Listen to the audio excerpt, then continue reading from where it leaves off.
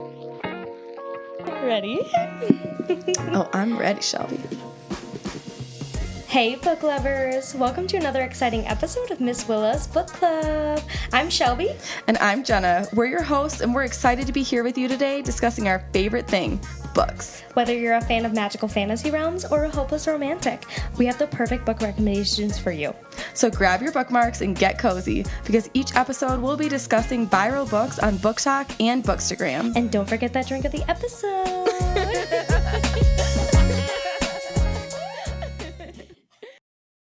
Well, hi, Jenna. Well, hi, Shelby. Welcome back. This is part 2 of A Court of Silver Flames. Part 1 is already out. If you haven't already listened to that, we highly recommend you start there. So we're going to pick up right where we left off. Perfect. Just as a reminder, this is spoilers for all of the SJM universe. So that means Throne of Glass, Crescent City, and all of the ACOTAR series. So if you have not read those yet, make sure you read those before you come back and listen to this. Perfect. And as always, give us a follow. Keep up with all of our ACOTAR SJM rereads for now. And give us a review because it really helps us gain some traction on the different podcast apps. Awesome. Perfect. Well, with that, let's take it away. Awesome. The fourth object. I was going to talk about that. Yeah. So, because fairly early in the book, they talk about how people say there used to be 4 items in the dead trove, but one is gone. Or one is missing or whatever. Yeah. Or they don't know that it actually was there. Do you think it's Luna's horn that Bryce has is the 4th dead trove? You know, I've seen that and I'm so excited because we started Crescent City, right? Yeah. And so I'm like going to keep a special eye on how they talk about it. I could see that being a possibility for sure. Yeah, I definitely could see that. Yeah. I'm also... Well, okay, maybe we'll stay on the dead trove for a second before I get distracted. So yes, we have the mask, which can raise the dead. And I always am going to assume it's word marks, so they talk about any type of writing on it. Me too. Every single time. And I thought it was interesting that Amryn talks about how no one has ever been able to remove it. They've had to cut off their head. Yes. So I want to know more about who tried to wear it in the past and when. Oh, I haven't thought about that. Right? Like someone was wearing it. And couldn't take it off. And right. So there are stories of that. So I kind of want to know about that. And I wonder if it's back when Koshi, is that how you say his name? Or the Audible was saying Koschei. Koschei? Yeah. Okay. But I always say it in my head as Koshi. Yeah, well, we're gonna say it as Koshi. Yes. Sorry if that's incorrect, friends. But I don't know. So it made me think that some of the stuff might have been happening way back then. But so we've got the mask. Yep. Which raises the dead. We've got the harp, which is marked as can do a lot of different things. Apparently, we've got each string that you pull has like maybe more power, sort of. Yep. And so she can use one of them to move just like a few steps. Yep. It's also talked as being a door between worlds. So, yep. But it's also what she uses to save Farah is pulling the 26th string. Because it was time. Yeah. The last string was time. Yeah. And I thought it was very interesting that it has 26 strings. And they also talk about that there are 26 worlds. Yeah, 26 dimensions or whatever. Yes. I know. So that was definitely really interesting too. So I want to see how that's going to come in to the next Crescent City book. And then the final one was the crown, which influences people and nature. Yes. Not just people, which I didn't remember that part of it. I didn't either. And I think that really ties into what we've been talking about how all of these like trees and the mountains and the wind. Whisper, yeah. And so, yeah, it's going to be really interesting to see again, like how these are put into play. Yeah. I'm going to be really curious as we watch or as we read Crescent City to see if we think Luna's Horn is another dead trove. Yeah. I think that would be super interesting. Yeah. Well, and then Rhys had made a comment that not even Amryn knows where it is or what it is. But on page 225, Amryn clearly goes, well, one was unmade. So she clearly knows that there is a 4th. She just... I thought it was interesting that Rhys thought one thing, and then Amryn comes out, and she's like, oh, no, there was a 4th. It was unmade. Yeah. But she didn't even really, like, remember very much about it at first. Right. So I don't know where she's getting that knowledge from. Which, speaking of that, how did Az know about them in the first place? Because... remember right towards the beginning, he's the one who like talks about the dead trove. Let me this is at 2:30. Flip to it. That because when they're talking about like looking for the trove because the queen, the human queen, is looking for it or whatever, and Amren is like not even really remembering anything about it. But I guess, are we supposed to assume that Az knows just because he's been spying on the human queen? But like, how did he remember these details about the objects that wanted everybody to forget? Because that's interesting. Yeah, because so this is like most of the way down on 2:30. And he goes, if they're all enchanting you to forget, how is it that Azrael was able to remember and bear information here?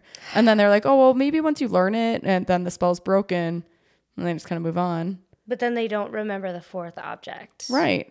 I don't know. So that was interesting for sure. Well, okay, so say he does know. Say he did know about the objects. Why didn't he bring it up sooner? Yeah, I don't know. Maybe Azrael's going to be the traitor. Are you just determined there's going to be a true traitor? Yeah. I love it. I love it. Once my mind was on that train, it won't go anywhere else. Yeah. Yeah. I don't know. Interesting. Just very, very interesting. Speaking of objects, the other sword imbued with power. I don't remember the name of it right now, and I don't know that I actually wrote it down in my notes here. The one from like long time ago that they said was thrown in the sea is what they think. They're like, it's gone. It's the one that Lanthus. Yes. Yep. The one that the creature in the prison is like, oh, it's not that sword. Narbin.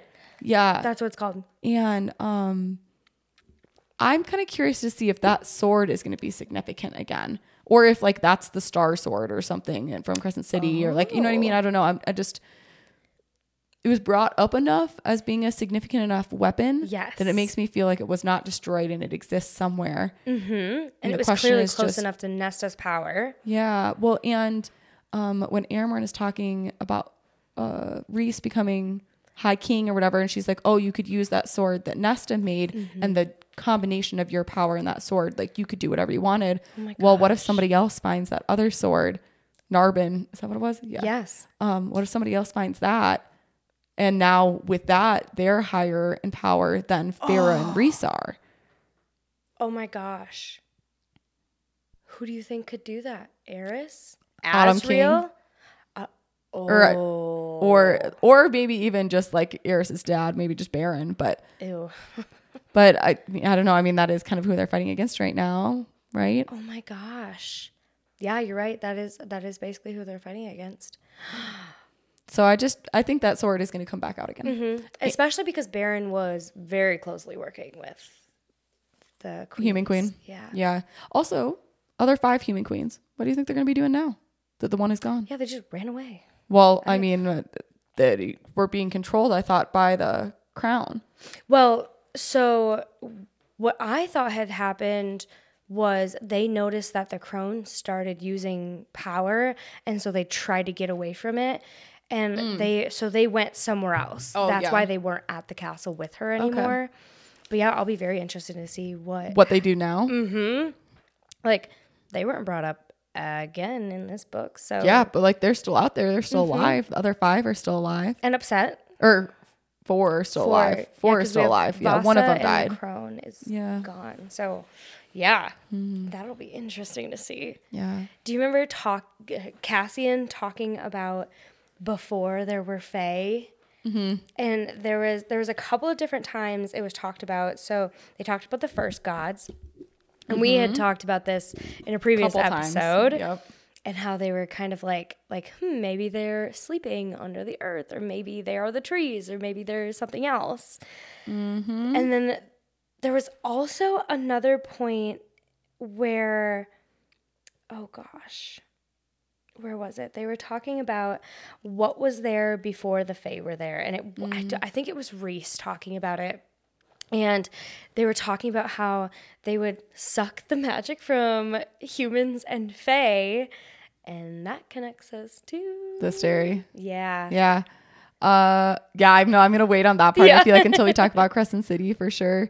But I did notice there was a lot more casual conversation that Cassian said about, I don't know, not even just Cassian, kind of everybody from before the time that they were Fae. Yeah. And there was a lot of mentions of that, like the music that they sing, that all the priestesses sing in the library. They're talking about how that is more than 15,000 years old and predates written language. And there's like, they talk again about an eighth court that comes up again in this one. And I don't know, there was a lot of talk about what was before. Yeah. And Koshi or Kochi. What did you say that? It said Koschei. Koschei. Okay. They were talking about predating the courts for him too, that he tried to make himself master long ago. And like that he tried to write, and that's how he ended up in the lake and trapped to the lake. And we know that at some point back in time, the Weaver and the Bone Carver kind of try to separate themselves from him too. So it makes you wonder what he was doing, or maybe if that it made me wonder if maybe he's related to the harp and the people getting stuck in stone. Yes. We haven't even talked about that yet. Oh my gosh, we haven't. Yeah. So when Nesta is looking for the harp and she sees it in a vision as she's listening to the music that predates that predates written language or whatever. It's already kind of an accidental scrying. Yeah. And she sees that the harp is in the prison, in the building that was the prison, in a room that people didn't know existed. Right. And when she goes to get it, she feels this like memory and like presence. Yeah. That like something really bad happened with the harp. And the way it's said is kind of like, oh, it feels like there's people in the stone or something. Like trapped. Yeah. But I also wondered if maybe that was how the Dusk Court ended up in Crescent City. Like if maybe that was the bad thing that happened, is that they like shoved all the people off into of like a new world. Prithian into a new world or something. Like I didn't know if, so that was the other thing that I thought maybe would fit with that a little bit. Interesting. I didn't even connect that. Just a thought. I know. Well, that would especially make sense too, because as we know from the asteroid, spoiler if you haven't read Crescent City, from Crescent City with the asteroid, they have moved from world to world to world, trying to suck all this power out. Yeah. And so if they had somebody actually fight back and win, now they just transport it out to another one. Yeah. Because wasn't it Amryn said that, was it the language of the people trapped in the stone? She goes, I haven't heard that language in a long time. Yeah. It was, again, everything keeps circling back to this 15,000 years, which is when, and I think we got to read Crescent City again to get there, but I think that's when they say in Crescent City, the Fae came to that world. And so that's why that time I keep paying attention to, because every time they keep talking about that 15,000 years, I'm pretty sure that that's when they came over. So that's going to be a really good thing to pay attention to, especially in this first 200 pages. Yeah, so that's my thoughts about the harp and maybe what was done there. But it made me wonder if Koshi or Kosh, God, I'm not even gonna, I can't pronounce anything. It's fine. You can just say It makes me wonder if when he tried Rise Up before, if it was all related to that or completely unrelated or just right. I don't know. Yeah. Oh my gosh. I know. I hope we learn more about that. That talking about like the research that people are doing about like all the history and everything. I did not catch last time that Meryl has been doing all this research since she came to the library, and she's looking at different realms, different worlds, and the wind whispers to her. Yes. What? I noticed all that too. And the fact that when I don't remember if it's Clotho or someone else is kind of like justifying why they're pushing Gwyn so hard. She's like, oh, well, it's just because of the pressing matter of the work that she's researching. What's so pressing about learning about different worlds and the Valkyries, I guess, because we know she's writing that book on the Valkyries too. But what is so pressing about this different especially worlds? Because of where they're doing the research. Yeah. And they talked about it a couple times, the 7th level of the library. Yes. And how both Gwyn and Emery were terrified of it. Mm-hmm. And Emery said, I hear my dad talking to me. And Gwyn says, it feels like a cat that's watching me. Did it all seem convenient that there's 7 layers of the library and 7 layers of hell? Yes. Yep. And now they're doing all this pressing research on other worlds. Yeah, I thought that was interesting. Yeah. And somebody had even said that it feels like a gate of hell. And they just said it in passing conversation. Nobody thought twice. Yep. What? And just there's like a lot about like different presences watching them and stuff too. And it made me think too that Reese spends a lot of time in the library and he's very close with all of the priestesses. So back on the Reese is bad train. yep. Or he's a prince of hell. Yeah. Yep. Oh, goodness gracious. Oh, kind of on the world's front. I thought it was cool. They mentioned extremely early in the book. It's page like 37. That, and this is like maybe me reading too far into it, but when Cassian is going into Reese's desk and he notices a massive working model of their world, the stars and planets around it, and some other fancy things that had been explained to Cassian once before he deemed them boring and proceeded to ignore them completely. Kind of makes me wonder like what else those things are. Yeah. Because I also feel like I remember there being a model like that in the Autumn King's office in Crescent City. Oh, again, because I kind of remember Rune having a similar reaction to it. So I want to pay. So I'm like pointing that out because I want to pay attention to that when we read it in Crescent City. Forefront. Yeah. Of just, I don't know if maybe these are people that are aware of the realms. Maybe because I don't know. Like I wonder what else that model is looking at. Yeah. Or what else is on that map or whatever. Yeah. Interesting. I mean, we have talked about previously that there are some points where Reese just kind of disappears and who knows where he's at. He does spend a lot of time in the library. Maybe he's going to check out these other worlds. Yeah, maybe. Oh, goodness. Oh.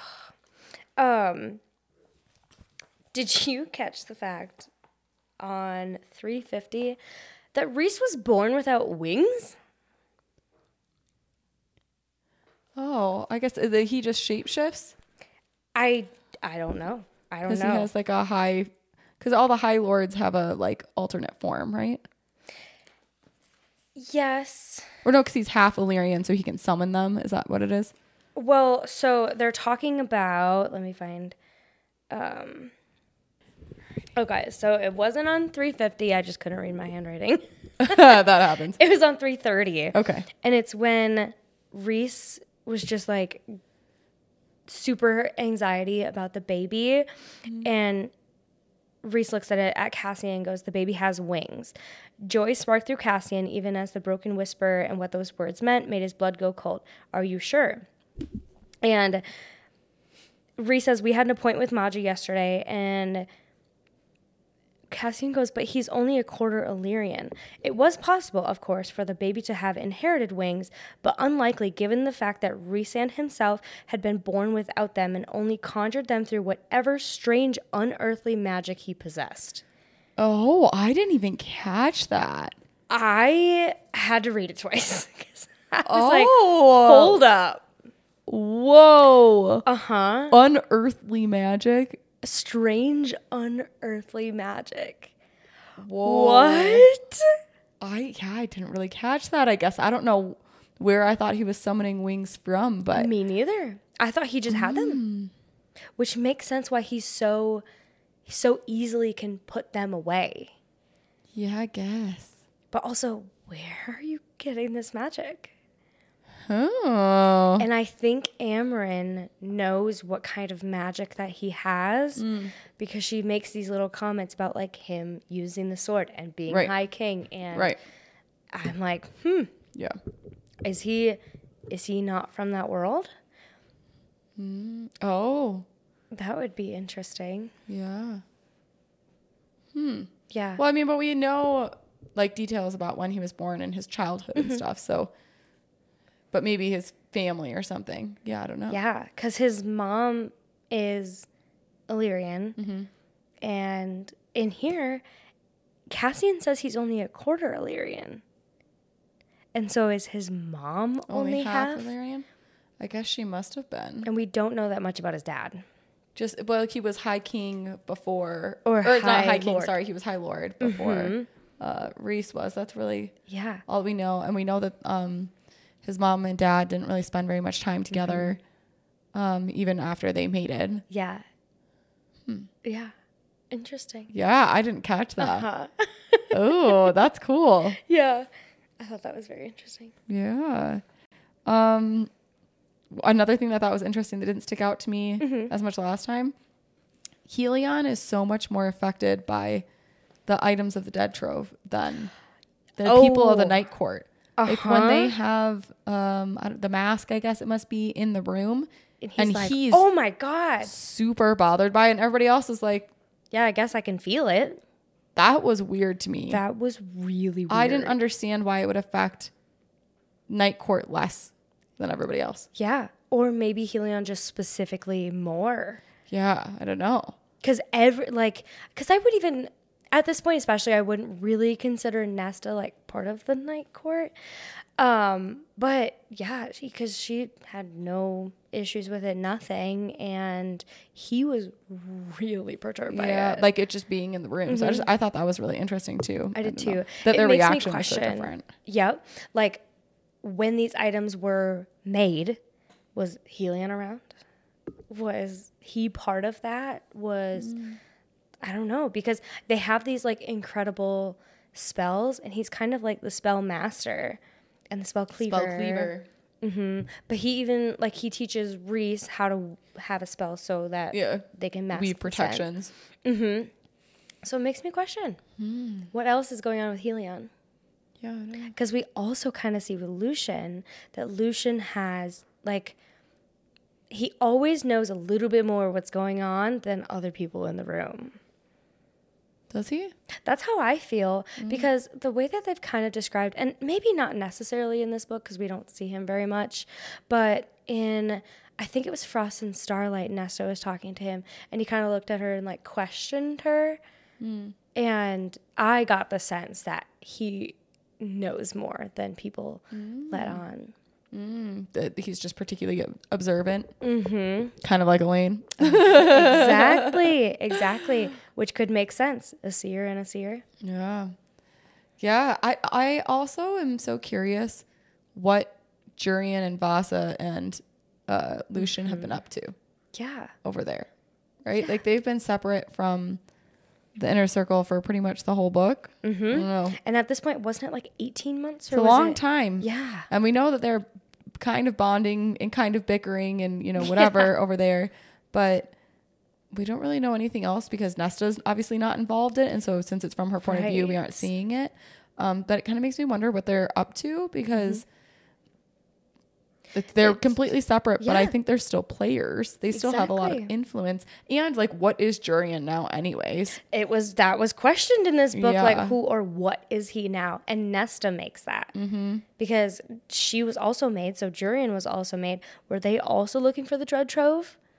Or... Well, but weren't they...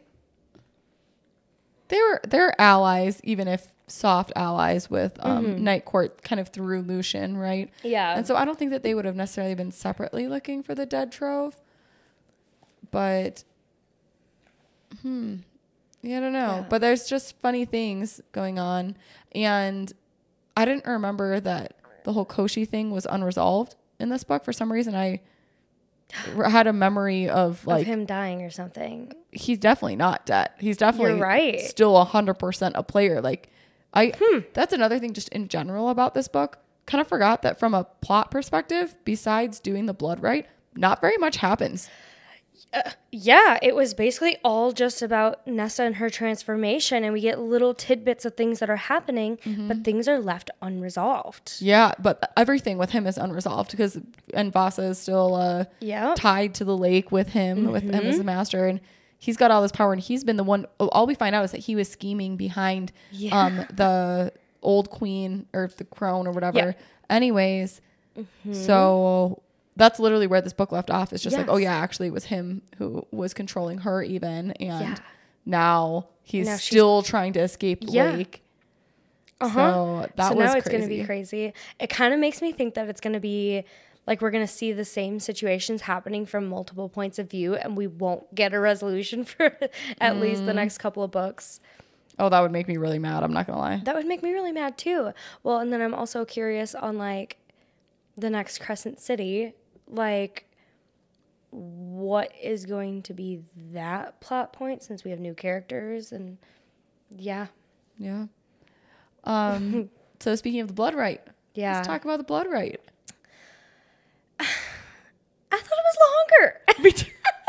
I felt like I didn't remember it being so close to the end of the book. And it actually was like fairly quick. Yes. I thought it was going to be way more substantial. Yeah. I remembered it maybe because it's like the only plot thing that happens. And so for real.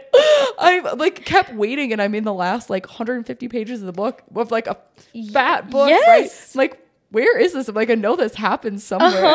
So that was funny to me. But yeah, there's like a lot of more information about questions about the blood right. I think that comes up or the mountain in general. Yes. And like during this book. Uh-huh. And I don't know, like why it is that Illyrians have magic only on that one night. Right? I thought that nobody was super knows. strange. Nobody knows that. Why were they protecting the monolith at the top of Ramiel? Yeah. Nobody knows. Nobody knows. So or they even said that, didn't they say that there was a city underneath it? Well, so it was compared. They were saying that it was convenient that there's 3 mountains that are similar: the prison, the library, or the House of Wind and the library, that mountain, and Ramiel, and that 2 of them would have structures underneath, right?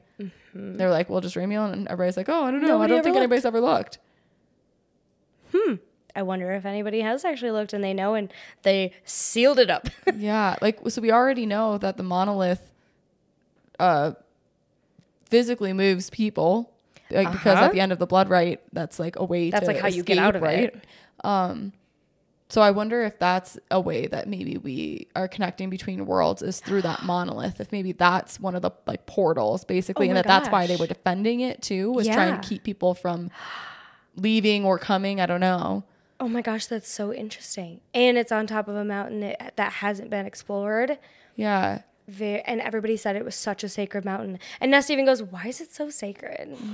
Like, yeah, so that just seemed convenient, I don't know. Interesting. So I know there's been theories going around, like there's 3 sisters, there's 3 mountains.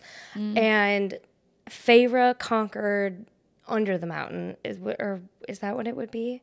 Yeah, I guess. And Nesta conquered Ramiel, but I don't actually think she did if there's so much more underneath it that we don't know about. Yeah, well, we don't know if there's anything under there, but I think because it was brought up as a question, it makes me think it's going to come back. Yeah. To see if there's more to the mountain than people are aware of. And do we think Elaine would be the 3rd conqueror of the prison, or no idea. Yeah, me neither. That's a good question. Definitely a good question. It'd be interesting for sure. Yeah. Because under the mountain wasn't even the first mountain.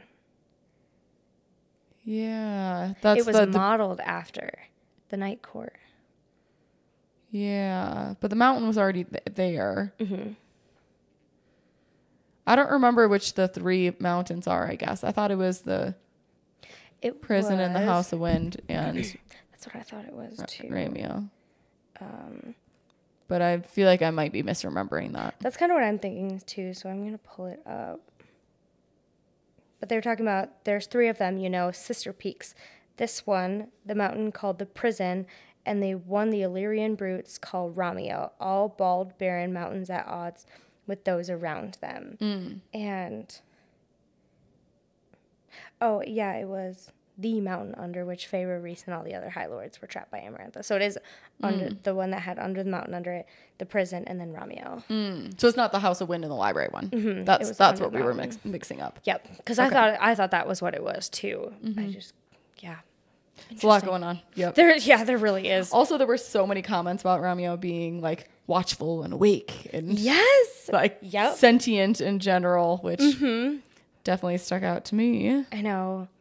I loved the part during the blood rite when Nesta decided to stand up for her friends, and she was sacrificing herself so that her friends could get away.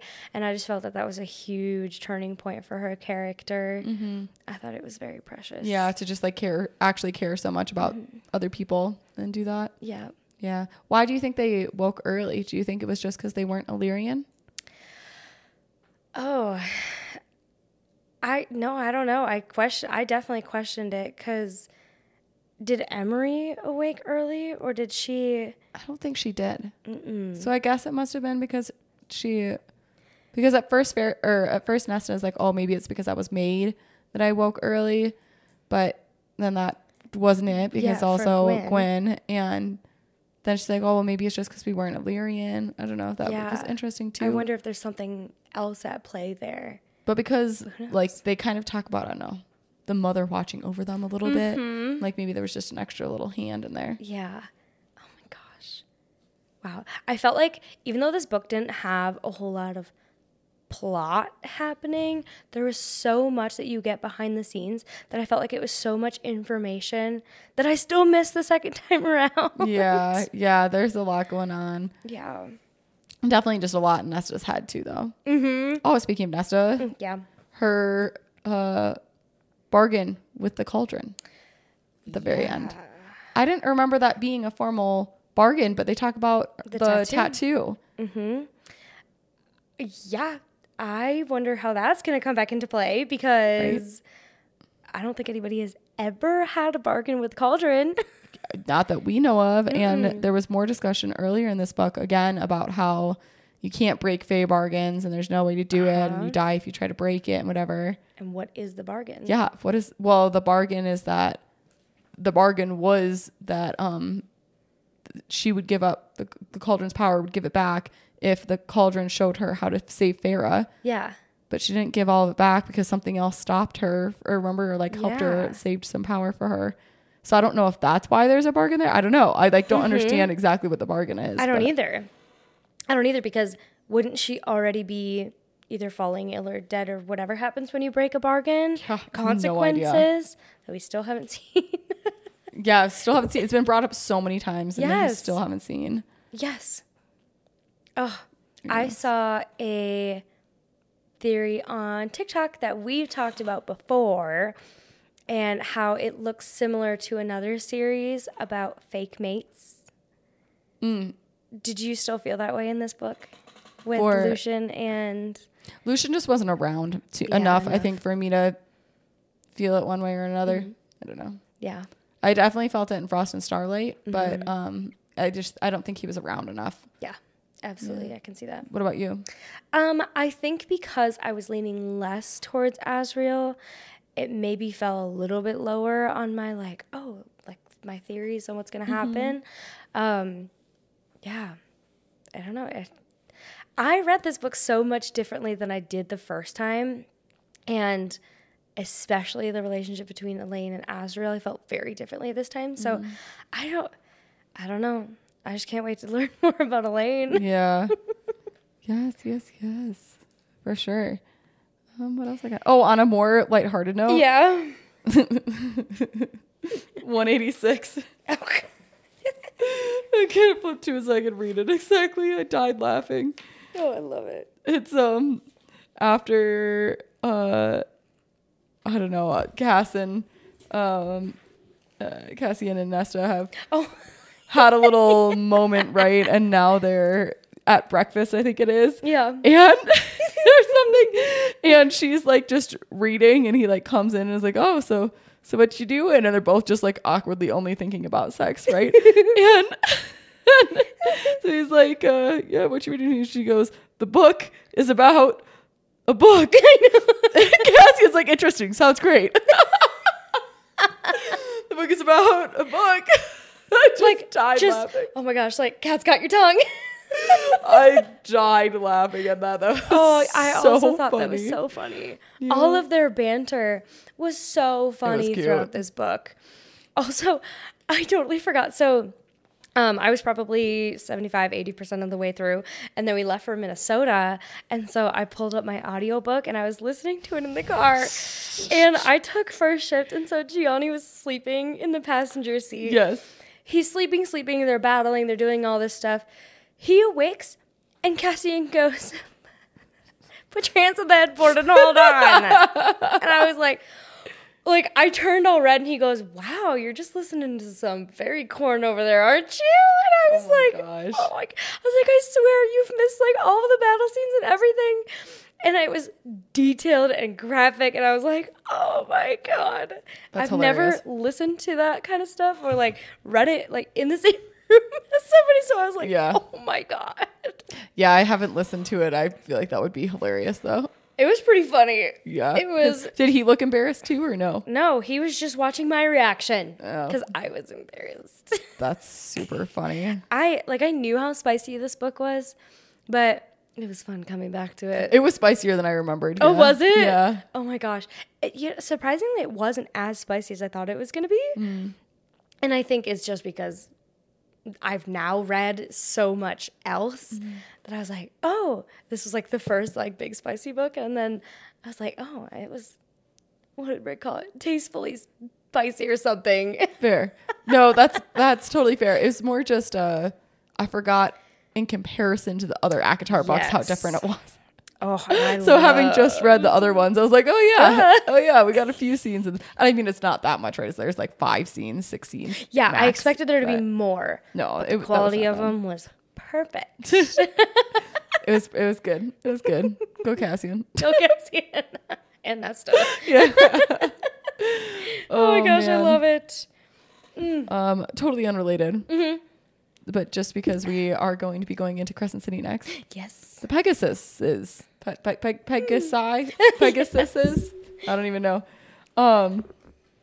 That Helion has. Mm-hmm. Totally didn't remember those at all. No, me neither. And yeah, they're talking about how they're so rare and there's all these myths around them, and that Helion's 7 breeding pairs are the only ones left. And Amarantha had killed a bunch of them. Yeah, and they dwindled, and their population had dwindled further in the last thousands of years, and for no reasons that anyone can explain. Mm-hmm. And then it also says, according to legend, the Pegasuses come from the island where the prison sat upon, which I think know to be the 8th court. Yeah. Which we also then think is where Bryce's people, the Fae that Bryce and everybody in Crescent City are from. And we'll talk about it in Crescent City, but I think that she's going to have a shifted form as a Pegasus is my guess. Really? We'll talk about it more when we get to Crescent City, but because of that, when I read that Pegasus has come from the island that the prison sat on. Oh my gosh, that makes sunk you think. in more for me. Oh my gosh. That is so interesting. Yes. I mean, so yeah, I don't want to give anything for Crescent City away right now because I'm just starting to reread it. Yeah. But there are some things that are said in it that are clearly she has more power than she thought she did. Right. But interesting. Yeah. So just let's a seed to plant for the next book to pay attention to. But the fact that they come from there was just of note to me. Very interesting. I feel like we have so much information in this book that I just totally did not catch. Oh my gosh. Did you notice when Cassian was talking about they were all, I think it was when they were going to the whatever party it was that Eris was there and Nesta was going to dance with Eris. Solstice. They did it Solstice? at the winter solstice, but at the Court of Nightmares, right? Wasn't it? Or no, it wasn't at the Court of Nightmares. Where was it? I don't remember. It was somewhere else though. Yeah, and they all showed up all dressed in Night Court black. And he said that Elaine, that it washed her out and that it just really did not suit her. I was like, that's kind of another nod to her not being with Asriel. It is. And I want to know if she feels the same way that Farah and Nesta have, because both of them in their respective books have made comments about how the human realm never felt like home. And other people have then talked about them also by saying that they never seemed like they belonged in the human realm. Yep. But no one has ever said that about Elaine. I know. And Elaine hasn't said anything about kids. We don't know that much about her. So I'm going to be curious if when we're in her point of view, if she also felt the same way, like she was destined to become Fae. Yeah. Or if she really is the one that doesn't belong. Yeah. Oh, that would be so interesting. I liked Elaine's gift to Nesta as for solstice. The book credits. Oh, that was cute. I thought that was so sweet. And Azriel got her a gift. Yeah, that was sweet too. Well, she was the one who got Azriel like a thoughtful gift last year too. Yes. So. And so he got her the book light. And then Cassie, we did remember what Cassian's gift was that he threw in the Sidra. The book, yeah. Oh my gosh, it was a first edition. Yeah, that was sad. Oh.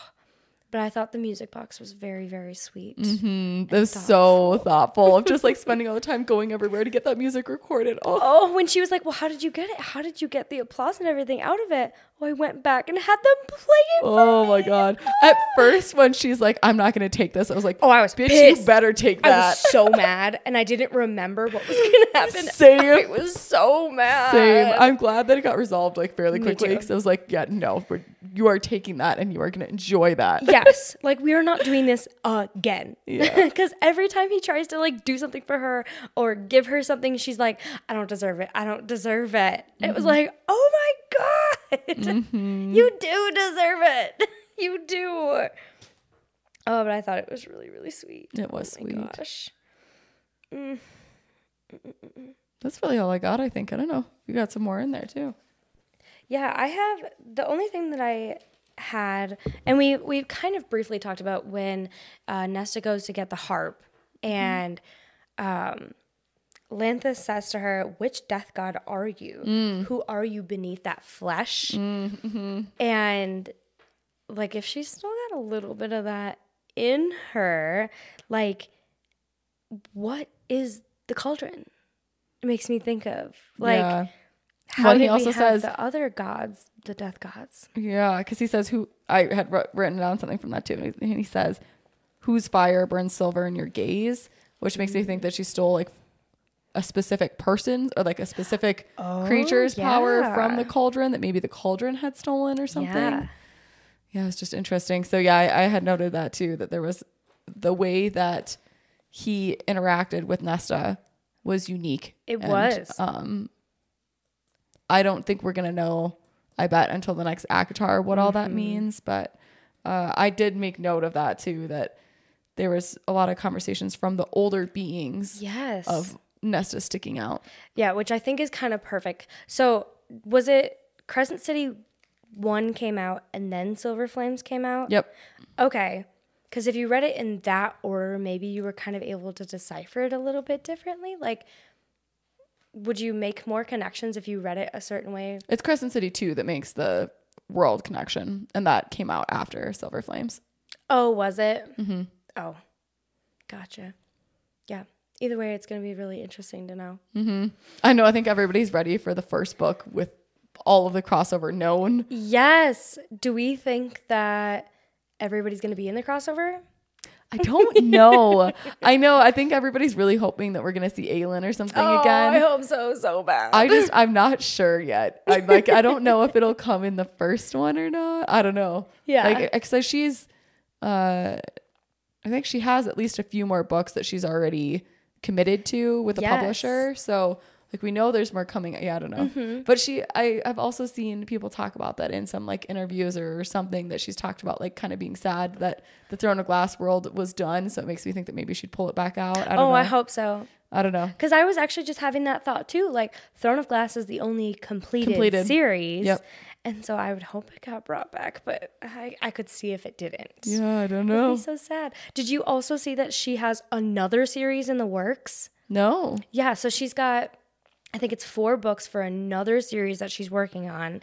And I can't remember from the interview if she said that it is related or isn't related, but she said that she is working on ACOTAR, the next book. Yeah, I knew she was working on the next ACOTAR already.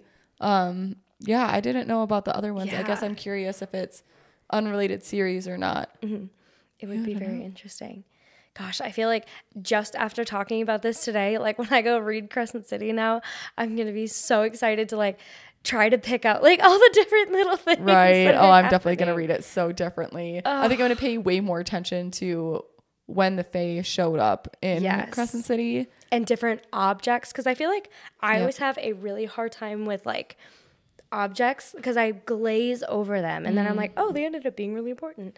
And so objects, time frame of things, powers, and how they're associated with people. Yeah. Also the gods, because I think that they talk a lot more about all of the old gods in Crescent City. Like they're trickled out, but I kind of remember there being more discussed there. Oh. So I'm curious, maybe then, I don't know. Yeah. I think it's so funny because both Throne of Glass and ACOTAR are kind of set in this like medieval time. And then Crescent City is just Got like cell phones and high heels and clubbing and party drugs. basketball shorts. Yeah, party trucks. Basketball shorts and backward hats and football. Yeah. Sunball. Get it right. Okay. Sunball.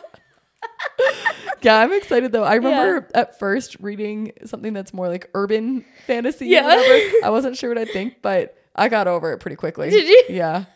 The first time I read it, unpopular opinion, but I think that Crescent City was my favorite of the three. Oh my gosh. And maybe just because Bryce is a little bit older than the other closer to our characters. age Yeah, then, but I loved Crescent City. Maybe Or that's- Zootopia. Oh my gosh. Zootopia. Oh my gosh. Maybe that's why I liked Silver Flame so much, is because Nesta is a little bit older and has more mature experiences. I'm wondering if Elaine is also going to have more mature experiences too. Maybe. Yeah. That would be awesome. That'd be cool. But yeah, I'm excited. Me too. Yeah, so Crescent City 1 and 2 coming out pretty soon after this. We're gonna have those in the works and have them out before Crescent City 3 comes out. Oh, so excited. In the end of January. And we're also gearing up for our January book club. Yes. Which is so exciting. I feel like since we're now out of the holidays just a little bit, it's going to be a really fun one. Yeah, we'll have some more SJM theory stuff coming out of that, I'm sure. Very exciting. Well, Awesome. Thank you guys so much. Yeah. Yeah. Thanks for joining us. We'll see you next time. Bye. Ready?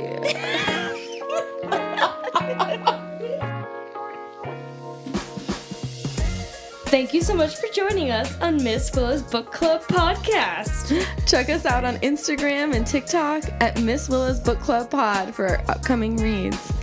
Keep it spicy, book lovers.